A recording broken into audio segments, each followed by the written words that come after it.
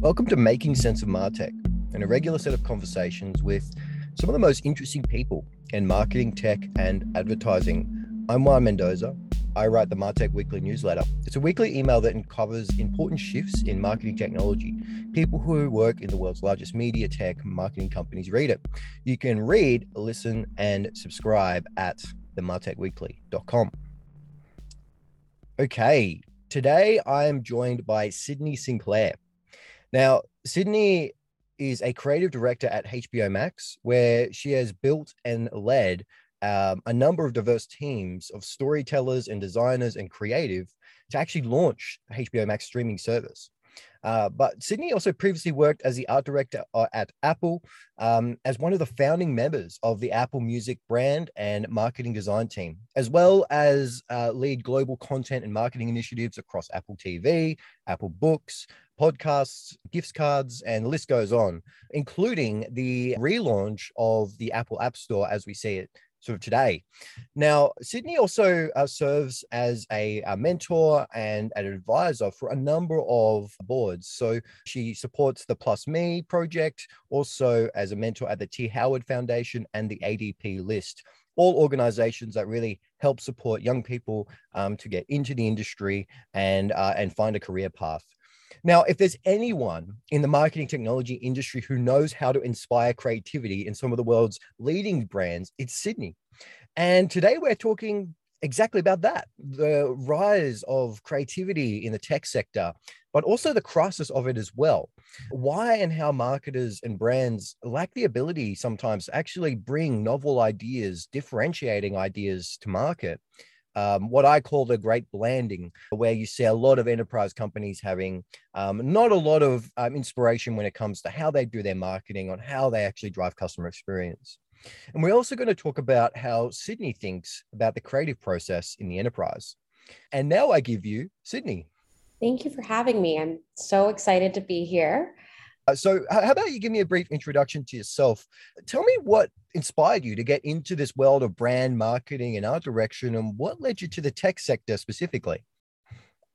Sure. Yeah. I consider myself a designer first and foremost, and I likely always will. But my interest in tech started very much earlier in my life. I was born in San Francisco. So I was growing up in very close proximity to Silicon Valley, and I'm a millennial. So I really came of age alongside the personal computer and the internet.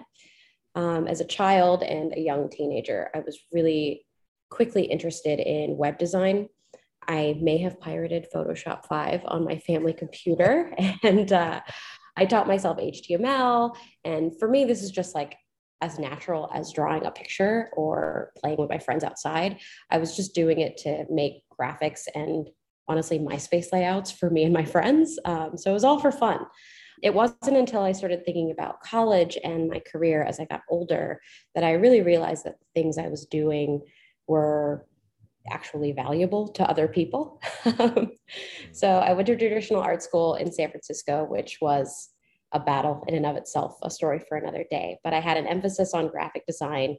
And this was the early aughts, early 2010s. So startup culture was still huge. And it was kind of this wild west.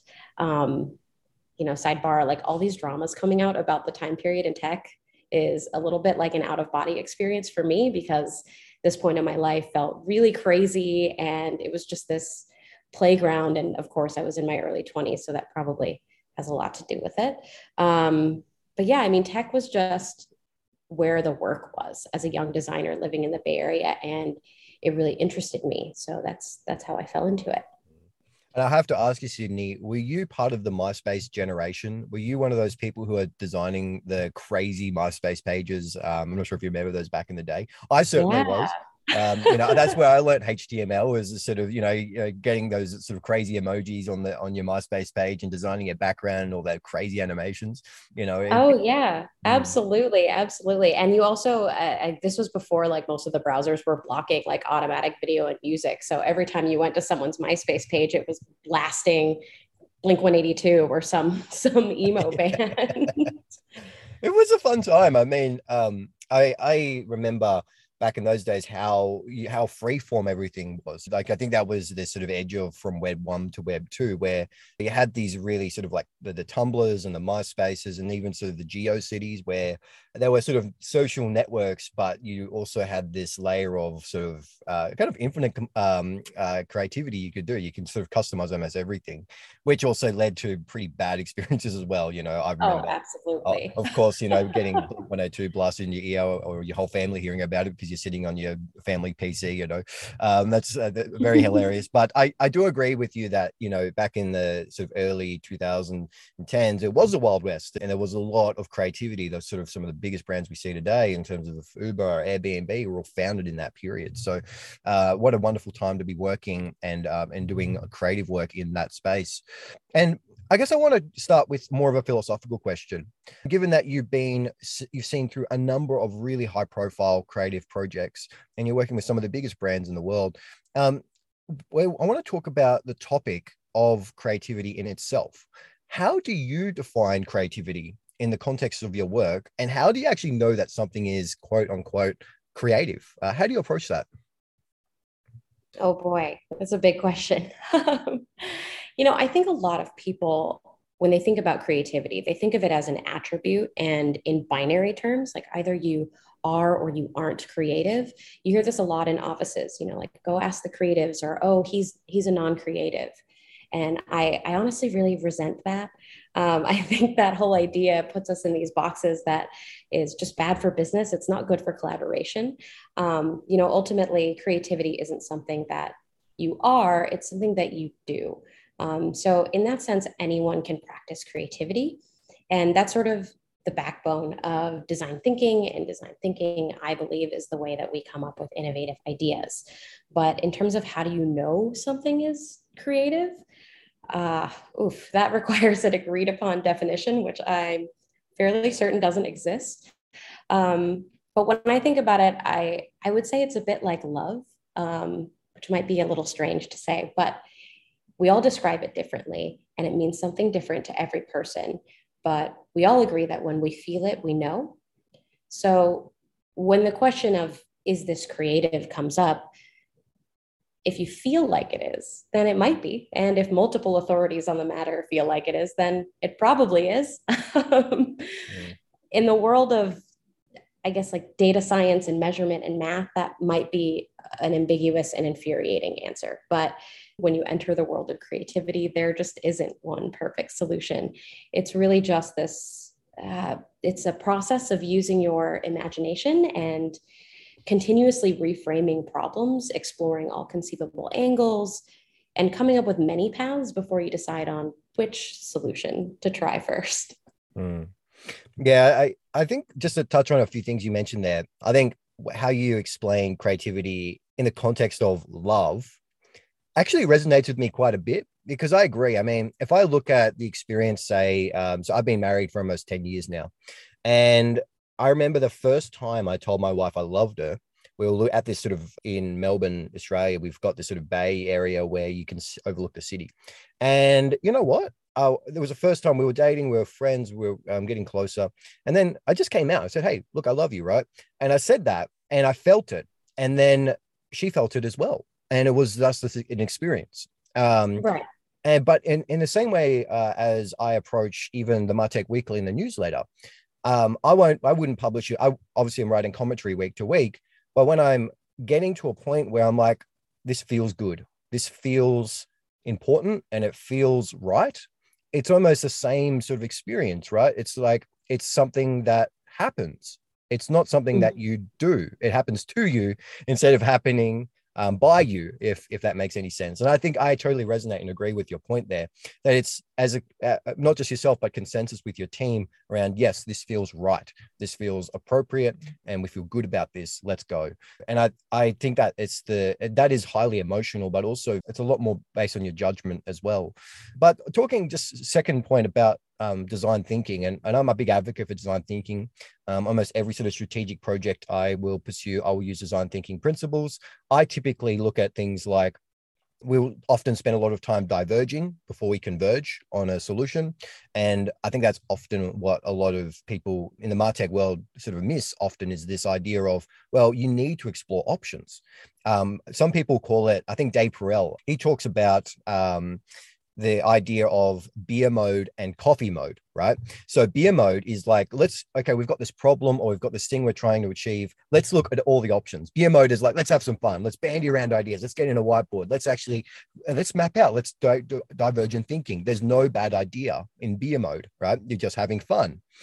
And then when you get to coffee mode, it's like, okay, there has to be something that has to be produced. Something has to go out to market. What is that thing? All right, coffee, caffeine. Let's get moving. Let's get going. And I think that idea of sort of divergent, convergent thinking has, I think over the past few years, has actually been a great unlock in how leaders think about creativity in the place of their business. But perhaps just to circle in on that one a little bit more, how have you seen that sort of design thinking process? Is that how you come to understand it and how you approach it in your work?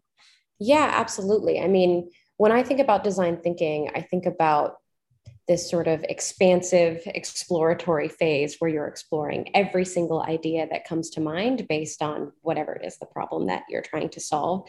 And so, to your point, you have this sort of beginning moment, this beginning phase where you're just trying everything and anything.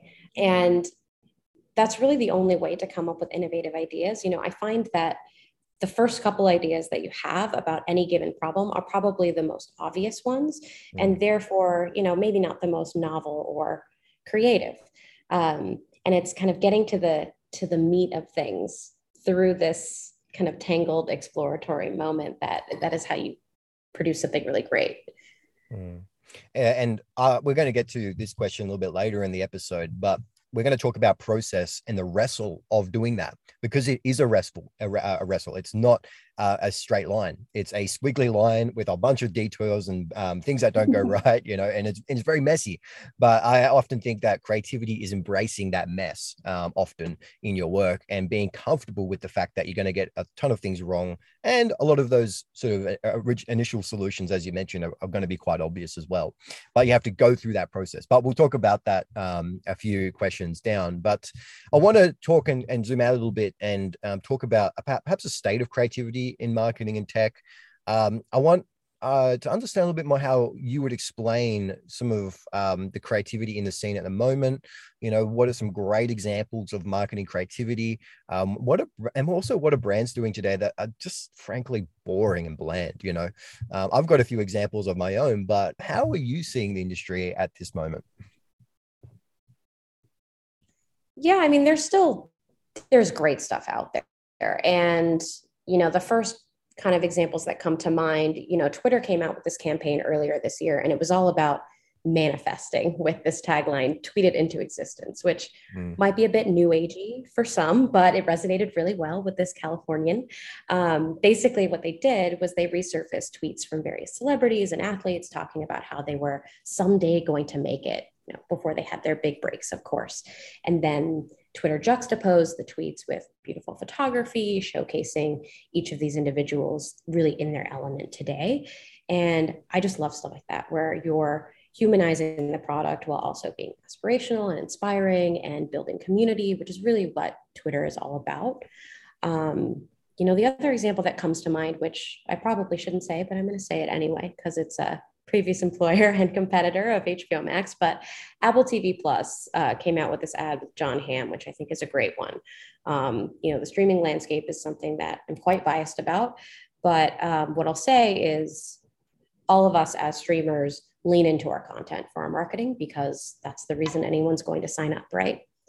But what Apple did is they created this really funny narrative about Jon Hamm being jealous that he's not in any of the shows and movies on the platform, while ranting about all of the great actors and the talent that is on the platform. It's super clever, very different way of showcasing the breadth of their content library than any other streamer that I've seen on the market, including us.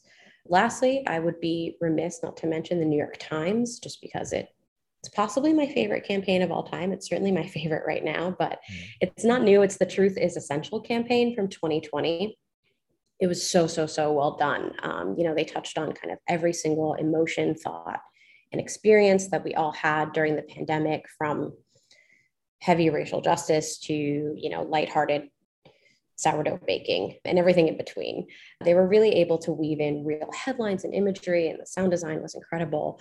And, I've got to be honest, I truly hated 99% of the ads that were out there. They're all essentially about the pandemic at this point. Every time you turned on your TV or opened your computer, it was just something about staying inside and building community while being separate. And I hated it. But this one I could watch over and over and over again. It's so good. And of course, it's marketing. Their whole goal is just to get you to read their paper. But the message that truth is essential was really one that we all needed to hear in those moments, especially, in this age of social media and misinformation. So it was really powerful. Give it a watch if you haven't seen it.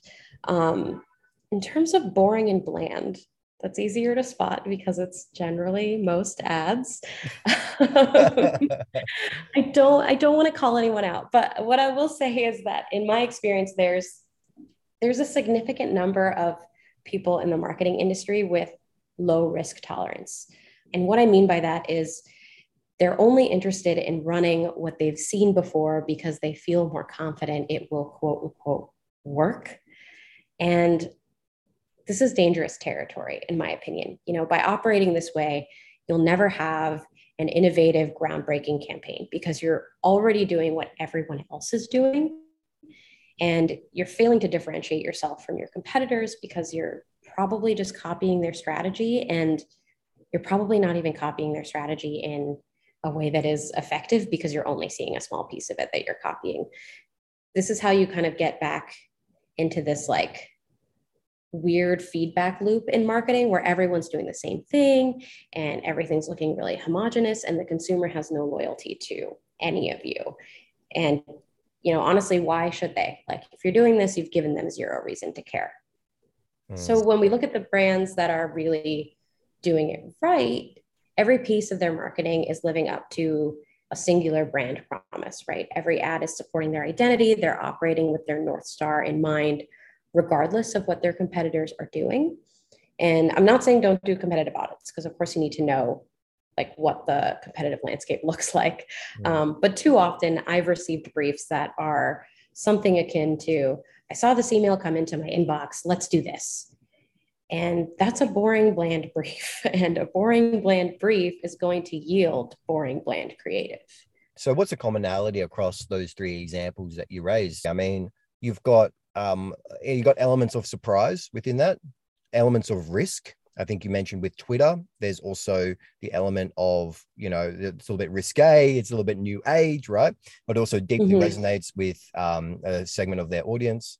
And then you have elements that really emotionally connect with the state of things. Like the New York Times example is really great because it resonates with both the lighthearted sourdough baking trends over the past 2 years, but also the issues of today as well, and how it impacts the day-to-day of Americans. So, and then even with the Apple TV example, you also have a really brilliant way to introduce the catalog of what they're offering, which kind of makes sense because they're challenging a new domain, which is streaming.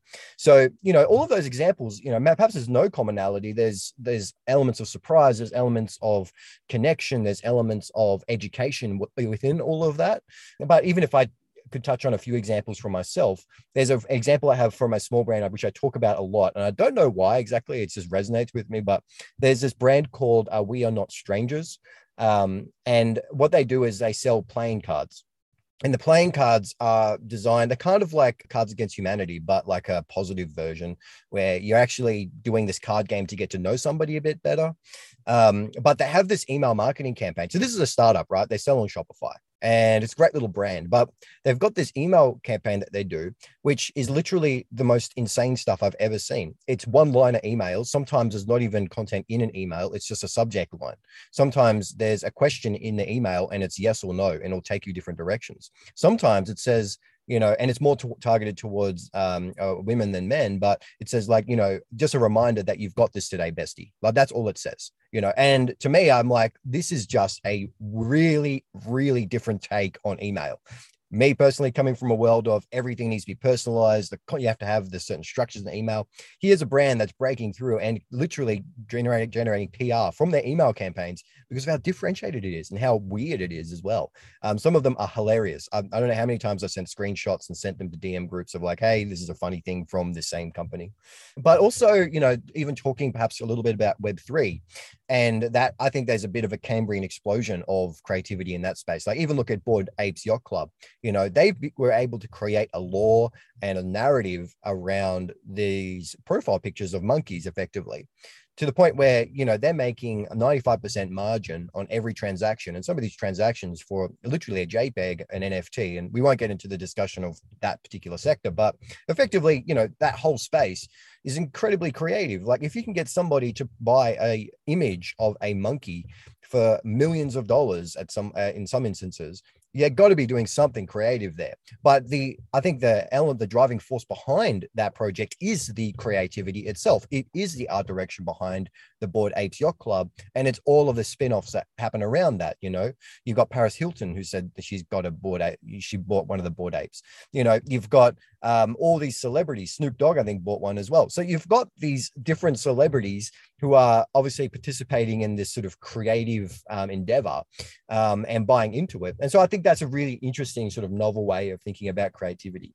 But also, I think on your points about I think the way we think about creativity in business, I think you're right. There's a lot of challenges there around, okay, this company over here is doing something really great. Let's just go and do that. It doesn't make for a great brief. It doesn't make for a great starting point, but often that's what happens in the executive team. The CMO or, the head of art creative, these people, they will see something and then they'll hand that down the chain for it to be executed instead of actually pulling their team through a creative process and perhaps using that example as one element of inspiration. So I think that you've really touched on something there that really encapsulates some of the challenges around creativity. And it all starts with that divergent thinking and the inspiration for putting something new out into the world. But I want to talk a little bit about into this area of MarTech and being really data focused and really technical, and how that has sort of really evolved in the marketing space over the years. I definitely think that marketing has become a far more technical and complex discipline than it was previously. Brand marketers have to think about integrating with so much more things now these days. Everything is very data driven. We've got more accessibility to hard data around what customers are doing. Are they signing up? Are they converting? Are they spending? And I think this actually changes not just the work, but how we think about marketing and creativity. There's this great quote from Rishad Tobaccowala. He's an advisor for a number of large brands, but he also writes every week about digital transformation. And he has this fantastic quote, and I might read it out. He says, "As we all fixate on forging things with the scalability, math, and plumbing of data, a case may be made that true wealth and joy are being sculpted with the specialness, magic, and poetry of creativity." So I want to ask you, how have you approached data and technology and, what Rishad says, the mathematics of marketing in your own practice? Is there a dichotomy still that exists there between creativity and being sort of a data-driven marketer? And how do you navigate that? What does that look like in your work? Yeah, absolutely. I mean, when you think about creativity in marketing, I think that the need for creativity in marketing has increased significantly over the last few years. We live in an increasingly connected but frenetic world. Like the internet is an insane place when you really think about what it is. It's absolutely crazy. Bo Burnham has a great song about this, but we have a massive amount of content that we produce and consume every single day. It's hitting us at all angles. We're busier than we've ever been, and we have more choices than we've ever had. We all have ADHD, and consumer attention is a scarce commodity. At the same time, we have businesses that are touting that they're customer centric, and they should be. But more often than not, what they mean by customer centric is that they're heavily relying on data and targeted campaigns, to your point. And I don't mean to say that data isn't important. It absolutely is an extremely valuable variable. I work on a growth team. I love data, But if it's your only North Star, you're moving in a very narrow and one dimensional direction. And then we have an entire group of people who are actively building technology to avoid what we make as marketers. So it's this kind of endless cycle of us trying to drive performance and them trying to avoid it, because at the end of the day, most people hate ads. Mm. And that's because most ads are so obviously designed to only take from us. And so that's where the need for creativity comes in.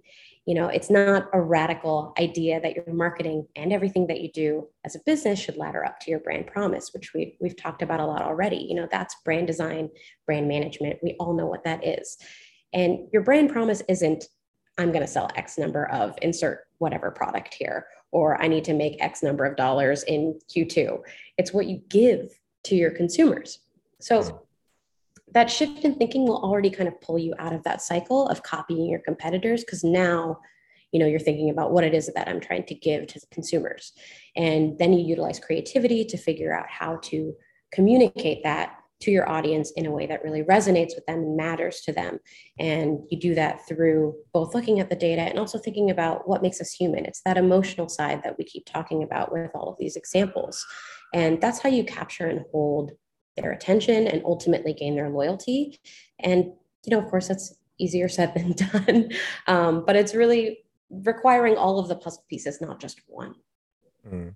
Yeah, I agree with you. I think there's an element here of the unilateral sort of thinking around, well, the data tells us this, let's go do that. And Right. often the data will tell you, especially quantitative data, right? So statistics and actual hard data on consumer behavior, those things will tell you the what, not necessarily the why. Often. So it doesn't tell you why, let's say, customers, they're not, there's a take up less anticipated from a new release of a product. It perhaps tells you the what, I mean, some of the elements, but it's not until you actually start talking to your customers and actually surveying and doing that exploratory thinking about, well, that's actually driving this. So where you get the insight that drives creativity, like insight is not customers were purchasing less this month than last month. That's not necessarily an insight. What is an insight is this is why they're not purchasing, or this is their reaction when they experience a certain part of the product. And to me, that's the insight that sort of is a bit of a bedrock, a foundation for creativity. But, I think there's an interesting framework here to talk about as well. Have you heard of the jobs to be done framework? Are you familiar with that one? I'm not. Oh, okay. Well, it's interesting, and I'd be great to get your thoughts on it. Jobs to be done is the idea that sort of encapsulates what you were saying before about, well, what's the brand value or the brand story? Like, what is the customer actually getting at the end of the day outside of what they buy? And jobs to be done is a great framework to think about this in the sense that you have the ability to see, well, okay, a customer has a job to do. What's that job? A great example is actually, I used to be a skateboarder. I would go into the skateboarding shop to get new trucks and wheels and bearings, right, to upgrade my skateboard. Now, why am I doing that? Well, I'm not going into the shop to buy those things. I'm going to the shop to buy those things to do the job, which is to go back to the skate park and hang out with my friends, and actually do tricks and learn new things from skateboarding. So the jobs to be done framework is a fascinating way of sort of thinking, getting to the root of what is the job that customer is trying to achieve within the context of their buying journey or their purchasing decisions. And it really helps sort of strip away a lot of that sort of, well, competitors are doing this or the data tells us that. Well, what's the heart of actually, what's the insight behind what people are doing, and how do we actually approach that in a way that really resonates with those consumers? But what are your thoughts on that? I mean, does that something that resonates with you in terms of a framework, or how do you think about that? Absolutely. I mean, I 100% agree with that. I'm a little bit sad that I didn't know the name of of the philosophy. But yes, that is absolutely a big part of design thinking and what every creative should be, or marketer, anyone should be aspiring to. Ultimately, as I mentioned, a lot of times marketing comes across as being something that is asking to take from you.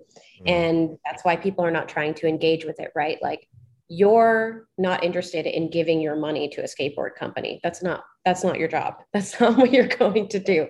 You're just trying to go skateboard and do some tricks. And so if the skateboard company is then marketing to you and saying, okay, here's what we're going to give to you to allow you to then do your job, to do all these great tricks with your friends, suddenly you're maybe more willing to give them your money. So that is absolutely the framework. It is the why. Why would someone care about your business? Why does someone care about your product or a given campaign? That ultimately is going to get them to not only engage with your brand, but identify with and be a loyal customer. And I think there's an interesting sort of counterfactual to this concept of sort of brand value or brand purpose, which actually Mark Ritson touches on. So he writes for the Marketing Week, and he also is a professor both here in Melbourne, but also in England. And his view when COVID was really setting in back in 2020 was that if you're a brand, and let's say you sell laundry detergent, or let's say you sell cars, the immediate temptation is just to drop all of your existing marketing campaigns, and instead of doing those, do stuff that's on the pandemic. And he said that temptation is there because of the moment, the COVID-19 is changing the world. But his view was that actually, no, you should just keep something, because if you've got that original view or that brand purpose and the reason why the customer purchases those things, then why would you stop your messaging? And then he did, after quite a few months, as we were in the pandemic, he did this wrap up of all of the ads across a number of, actually, I think a lot of them were US consumer brands, pivoting their marketing strategies to pandemic type content. And a lot of them were so bland, so similar to each other. And the same message came from a whole bunch of different sectors, which was, this is an uncertain time. This is unprecedented times we're living in. We're here for you. And, his view on that, and I thought was quite interesting, was that, well, that's not really brand purpose. I mean, sure, there's a season in which that almost every consumer is going through with the pandemic, but on the other side of that, well, you're still there to sell products at the end of the day. Don't be so distracted by brand purpose or fitting into some sort of cultural narrative when you're actually still there to sell. I mean, I think connecting your brand to the moments of the day makes a lot of sense. The New York Times example that you cited really resonates in that space because of their role in current affairs and the season of the day. But what are your thoughts? I mean, I think that we can go a bit too far in that sort of brand purpose, where we stray a bit too far away from what actually brand is there to do. What are your thoughts? Well, I mean, I think that as long as you're kind of working towards that North Star, towards your brand purpose, then you won't stray too far away, right? With the example of a car company, their brand purpose is to sell cars ultimately, right? It's to get you from point A to point B, right? Like they're providing you with transportation. So for them to do a huge ad campaign about, staying indoors because of the pandemic, it just doesn't make sense. That's not laddering up to who they are.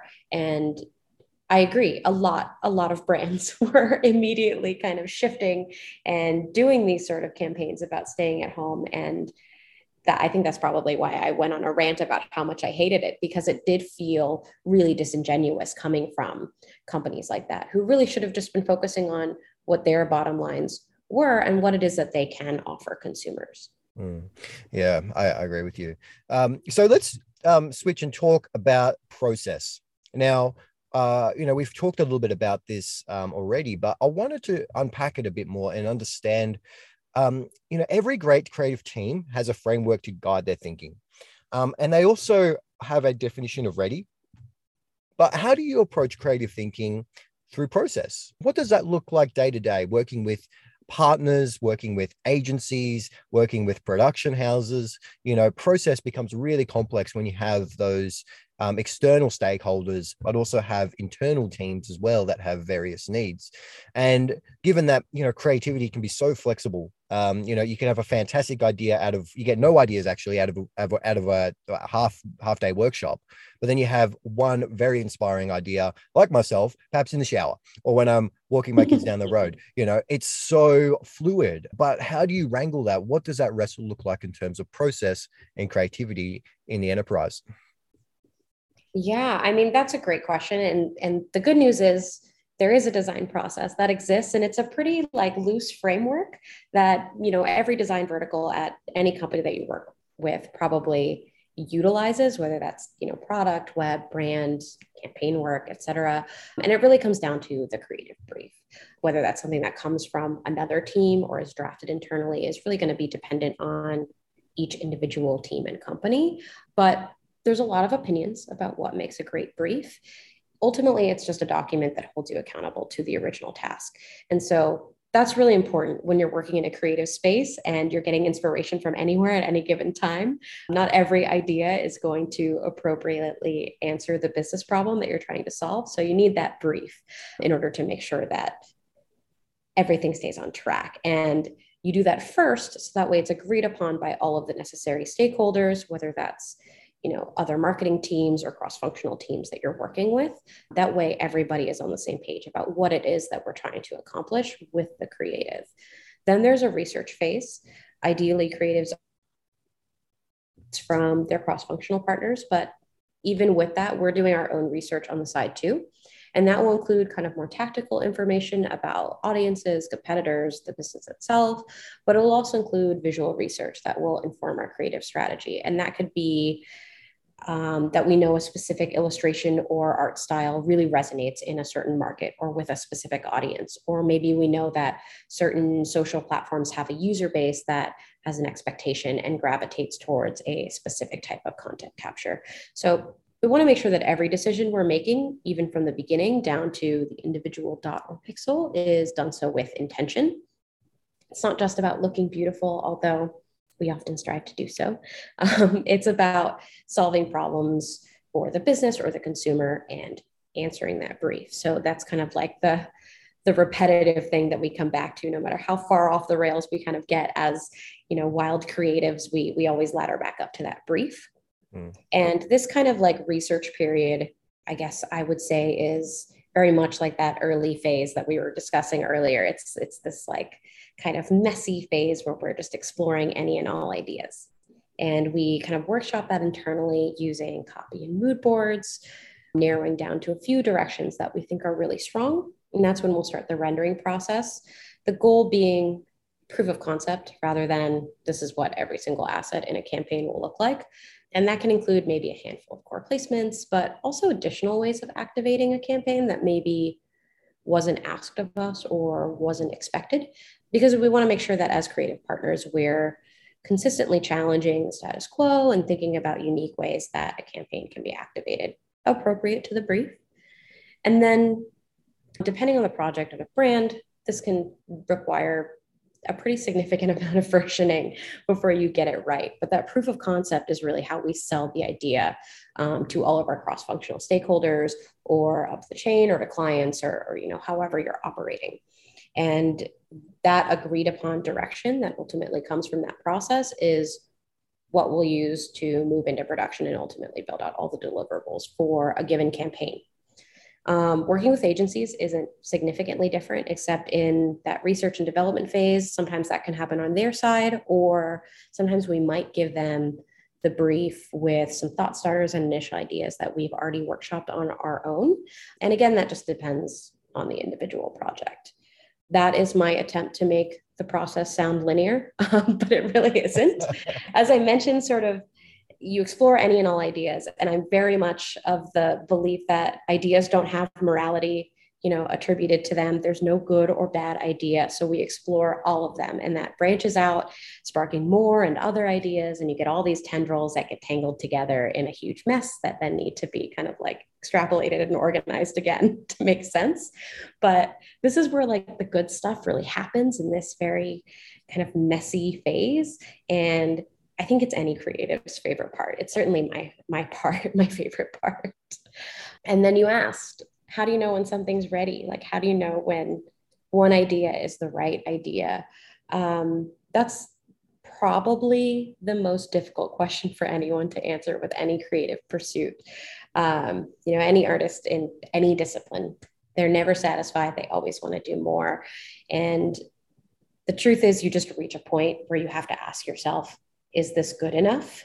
And that answer is going to be not only specific to the project, but also specific to the brand. For example, there's a level of fidelity and polish that the Nikes of the world are going to require. And an early stage startup is not going to need that level of polish. Yeah. So it comes back to the brief. You have to make sure that you're answering the brief with whatever it is that you're attempting to accomplish. Otherwise, there's no point. Yeah, I mean, often it's perhaps too much polish diminishes the work as well. I'm not sure if you've seen that in your own work, and that, oh, absolutely, much refinement sort of, then it obfuscates the actual intent and purpose of the campaign or the project. But I'd like to ask you, in terms of formulating ideas and understanding the process around diverging and then coming to a point of ready. What does it look like for you in terms of learning from previous campaigns or perhaps experiments? How does that work for you? Because for me, I find often that that learning of what you actually put out to market is a great base of inspiration for something new, because you have some fantastic insights into how consumers react to it, how the market reacts to it as well. Oh yeah, absolutely. I mean, I personally, like, I love focus groups for this reason, because then I get to hear firsthand what someone is thinking about a piece of creative that I've produced, even though it's obviously, it's one person's opinion. It's not a large sort of lens in how things are performing. But I do find it really interesting when maybe a hypothesis or something that you've assumed about a campaign is not met in a way that you expect. And that does often spark new ideas. I'm trying to think of a specific example, but there have been many times where I've been met with like, oh, well, the data shows that this type of creative doesn't perform. And I'm just one of those people. I'm like an annoying child where I'll just keep asking why, and try to figure out if there is a way to, approach something differently in order to ultimately be successful. And a lot of times we've kind of circled back a year or two later on a given campaign with similar goals, but now we have all of this knowledge to apply and maybe approach something differently. Yeah, it's interesting, hey, because there's the qualitative, well, what's a few opinions, which can be a really fantastic source of insight. And then there's a quantitative, well, how did it actually perform in the business? And then coming back, I mean, yeah, resurfacing previous campaigns or previous projects, looking historically at things. When you, after a few years, you'll go back to that and think about it completely differently. At least that's been my perspective anyway, like previous projects or strategies that rolled out. One example is actually I'm working with at the moment, a strategy project we did for for a nonprofit, and it was to give them a number of initiatives around CRM and data-driven marketing. And really interestingly, they spent a year implementing it. Now they've got all these fantastic insights. And so I'm talking with them and asking, well, what did you learn? Like, what came out of that? Where can I do strategy better in that context of your business? But it's only with the hindsight that I'm asking those questions, Sydney. The hindsight aspect I think is really helpful when it comes to formulating new ideas. And yeah, the history will tell you a lot more about the future as well often. So really great. And I mean, just to finish on our last question here about, I guess you've worked with a number of really high profile brands, companies of the likes of Apple, also HBO Max. But it's not just working with those brands. It's also quite significant projects as well. So launching Warner Media's flagship streaming service, HBO Max, is the more recent example, but also the rollout of the new Apple Store, which was a dramatic shift in the experience of the Apple Store and a significant change in the marketplace for so many apps that are now billion-dollar brands. So, that all of those aspects, are quite significant. And I guess for those of us who are playing at home, what has been your creative approach with both of those rollouts or those big projects? Where do you even start when approaching an initiative such as those? And how did you sort of think about how to launch, but also how to position it in the market as well? Yeah, I mean, that's a big question. I'm one of those people that very much espouses the idea of like, just start. But I think that one of the things that I'm really good at is looking at very large, overwhelming tasks and breaking them down into smaller parts or single steps. At least that's how I approach everything in my life. And so I hope that I'm good at it. But at Apple, I was really focused on art direction and design. So it was really all about working and operating from brief to brief. And my approach was really, quite well aligned to what I was describing earlier. And Apple is all about innovation, as we know. So there is a healthy dose of experimentation and pitch work that goes into the creative process just within that company. But from a brand perspective, you don't really have the option of done is better than perfect there. There's an expectation of excellence that comes with that brand, and there's a rich heritage of incredible design and advertising that one has to honor when you're serving that sort of business. So it's careful work. This is kind of how I'll describe, working at Apple. With HBO Max, it's been a bit different, mostly because I'm more focused on the team holistically. So of course, we're still working on individual briefs and building campaigns, but I'm not as in the weeds with the work as I once was. Though I often am the one saying, oh, this is the direction we should pursue. My goal is really to empower my team to be the ones that are kind of traversing in that messy exploratory space. I think a lot more now about our higher level creative strategy. How does the work we do in a given quarter or year ultimately affect the larger business goals? And what are the areas that we can have a bigger impact? We're also launching a much younger brand. HBO has a rich history of its own, of course, but we're a different animal than our legacy counterpart. It's more about cultivating this new identity and really defining who we are in the marketplace as a streamer. But like I said before, for me, it's about breaking down the big ask into smaller asks.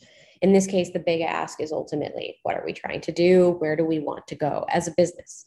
And then breaking that down into manageable steps, which then become, the roadmap. With these bigger initiatives that don't have a brief, maybe it's part of a 5-year plan or something, I still always write down what the big ask is, even if it just ends up being a post-it on my monitor, because you always need something to map back to. Otherwise, it's too easy to get lost. And I'm not sure if that answered your question, but I hope that it did. No, it certainly did. And I think it is quite interesting in that with any creative process, there is that sort of atomization of what you're actually trying to do. So breaking things down into all of its atomic elements and how they all work together, that piece is just massive in itself. I mean, when you're working with massive sort of complex brands with a whole bunch of different stakeholders and technology, the atomization and the categorization of things is an extremely helpful step in starting some big, ambitious initiatives. But as you mentioned, I mean, HBO Max, it is a younger brand. It's finding its differentiation. It's, looking to grow and to scale rapidly, right? Very different scenario to Apple, or if you worked at Amazon, So I think that it's a very different way of thinking about it, perhaps more agile in how you may approach initiatives and projects. But I think, yeah, I agree that we often need to just take a step back sometimes and go, well, what is the business trying to achieve here holistically, and how do we align with that? And often I see creative projects fall down where they don't have either the direction of senior leadership to make those decisions on where the brand is actually going, or they have a lack of ability to translate that vision into creative work. It's sort of both and often. But a quick question for you on that. I mean, where do you see things falling down often on either side? Is it leadership, or is it more the team interpreting what the leadership's trying to do? And where do you see sort of the things fall out? I think it happens on both sides. We're all human, but ultimately we can only control ourselves, right? So, as someone who is part of the working machine, if leadership comes to you with an idea, whatever that idea is, or with their mandate, it's ultimately up to us to interpret how we do that. And so really thinking about why is it that leadership has come to me with this thought or this mandate? What is it that their goals are? What are they trying to achieve? And we don't always get to ask them those things. So it requires kind of careful observation as well. And using that kind of information to then craft what it is that the big ask is, right? And from there, you can start to compartmentalize that into smaller steps.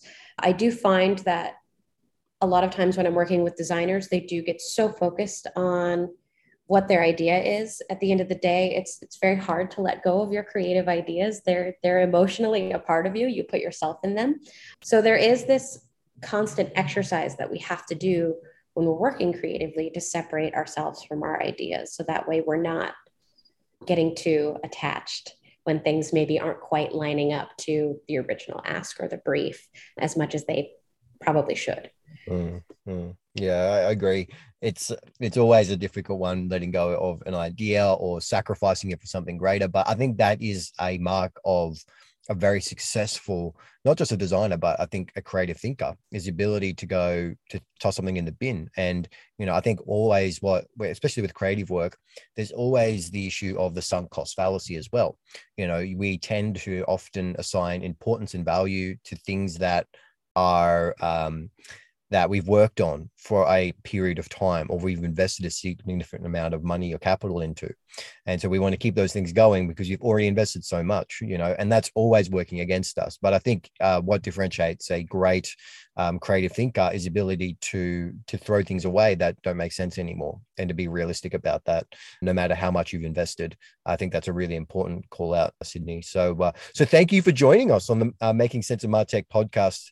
Fantastic conversation, really insightful look into how you approach creativity with some of the biggest brands in the world. But where can we actually find you on the internet and connect? Well, the pandemic has caused my social media commitment to, plummet to the ground. So LinkedIn is probably the best place to reach me if anyone is interested in connecting or furthering the conversation. Great. Well, we are regularly interviewing people who are featured every week in the Martech Weekly newsletter. People like Sydney, who are at the forefront leading their industry and leading their craft. And we delve into topics that subscribers care about. So if you'd like to read and subscribe, you can head to themartechweekly.com.